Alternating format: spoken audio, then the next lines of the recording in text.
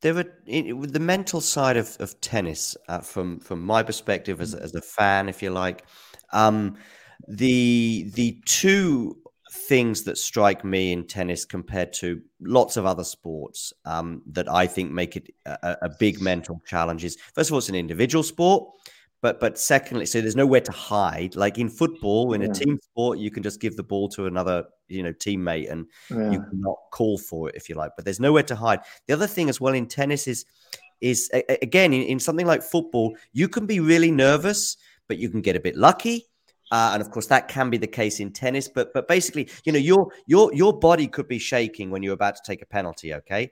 And you can yeah, still score because you can just put your foot through it, right? You yeah, just hit it as hard as you can, and actually, probably you will still score because of the odds on that. yeah. But there's that in a sport such as darts, snooker, tennis, where you need to be pretty calm and you need to have a pretty steady hand. There's just nowhere to hide. Is there anything I'm missing, or am I underplaying something, or even overplaying something? No, no. I think you're 100% correct. I think the real tough thing about these sports and tennis in particular, because of how physical it is as well, is the relentlessness of point after point. And if you're nervous, you have to fight through those nerves sometimes for, an hour. And they might disappear for a while, but then suddenly, you're 5-all and it's tight again and you're feeling very tight and you have to manage it over and over again. And I think, the best players in the world just, you know, use their tools and remember to use their tools in big moments. Because, once you get to pro level, it's not like any player doesn't kind of know what they have to do, but it's in the heat of that moment that they either don't remember because the brain is frying a little bit, or they don't have the courage to use them. Yeah, So, for us sitting there, I remember when Roger Federer had 2 match points against Novak at Wimbledon serving. yeah, You're thinking serve and volley both. okay, Yeah, probably Novak's not going to make a great return on both. mm-hmm. Now I don't know whether that what Roger was thinking, or maybe knew something more than that I did, but that was my thinking. But he didn't, and they slipped through his hands. Now to do that though in that moment takes a huge amount of courage, Yeah, and first to make the decision, and then secondly to follow through the decision like that. Um, but then you've always got, and this is what's so tough for players. The other thing is, match point, make the person play. Don't serve and give them a quick volley or whatever.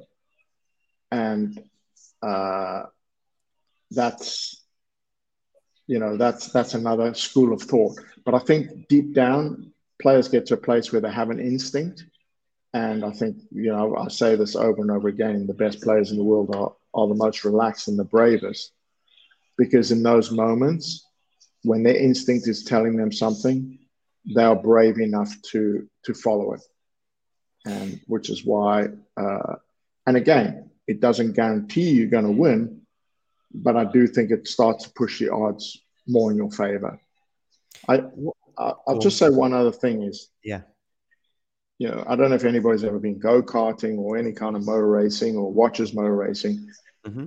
but when a driver gets in the groove, they lap like within zero point 0.1 of a second Mm-hmm. Mm-hmm. every lap, like in this unbelievable groove. Mm-hmm. But if they lose that groove, when they're in that groove, it seems so easy. Just Mm-hmm. just do it. It's like Mm-hmm. no hassle. But if they lose that groove, if they go a little too fast, then they slide out of a corner, they lose time. If they go a little too slow, then that's not effective. And the margins are so small to stay on that groove. And for players as well, when you go into something like the French Open or any tournament, but especially the big ones, you hope that you can get through that first match and find a groove. And if you get in that groove, then that gives you your best chances of winning, because then most stuff is happening automatically, which is the most effective. Everybody has a problem when they start to think on the court, and automatic is fastest and easiest because you know how to do things. And it's not like you don't register. I say when you're playing very well, you are aware of everything, but nothing distracts you. When you start to think, your thoughts start to distract you. And that's very difficult to manage.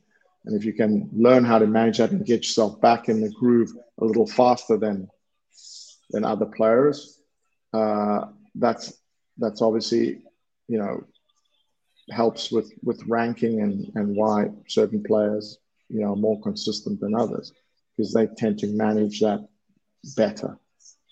I hope that makes sense anyway. It does. It definitely does.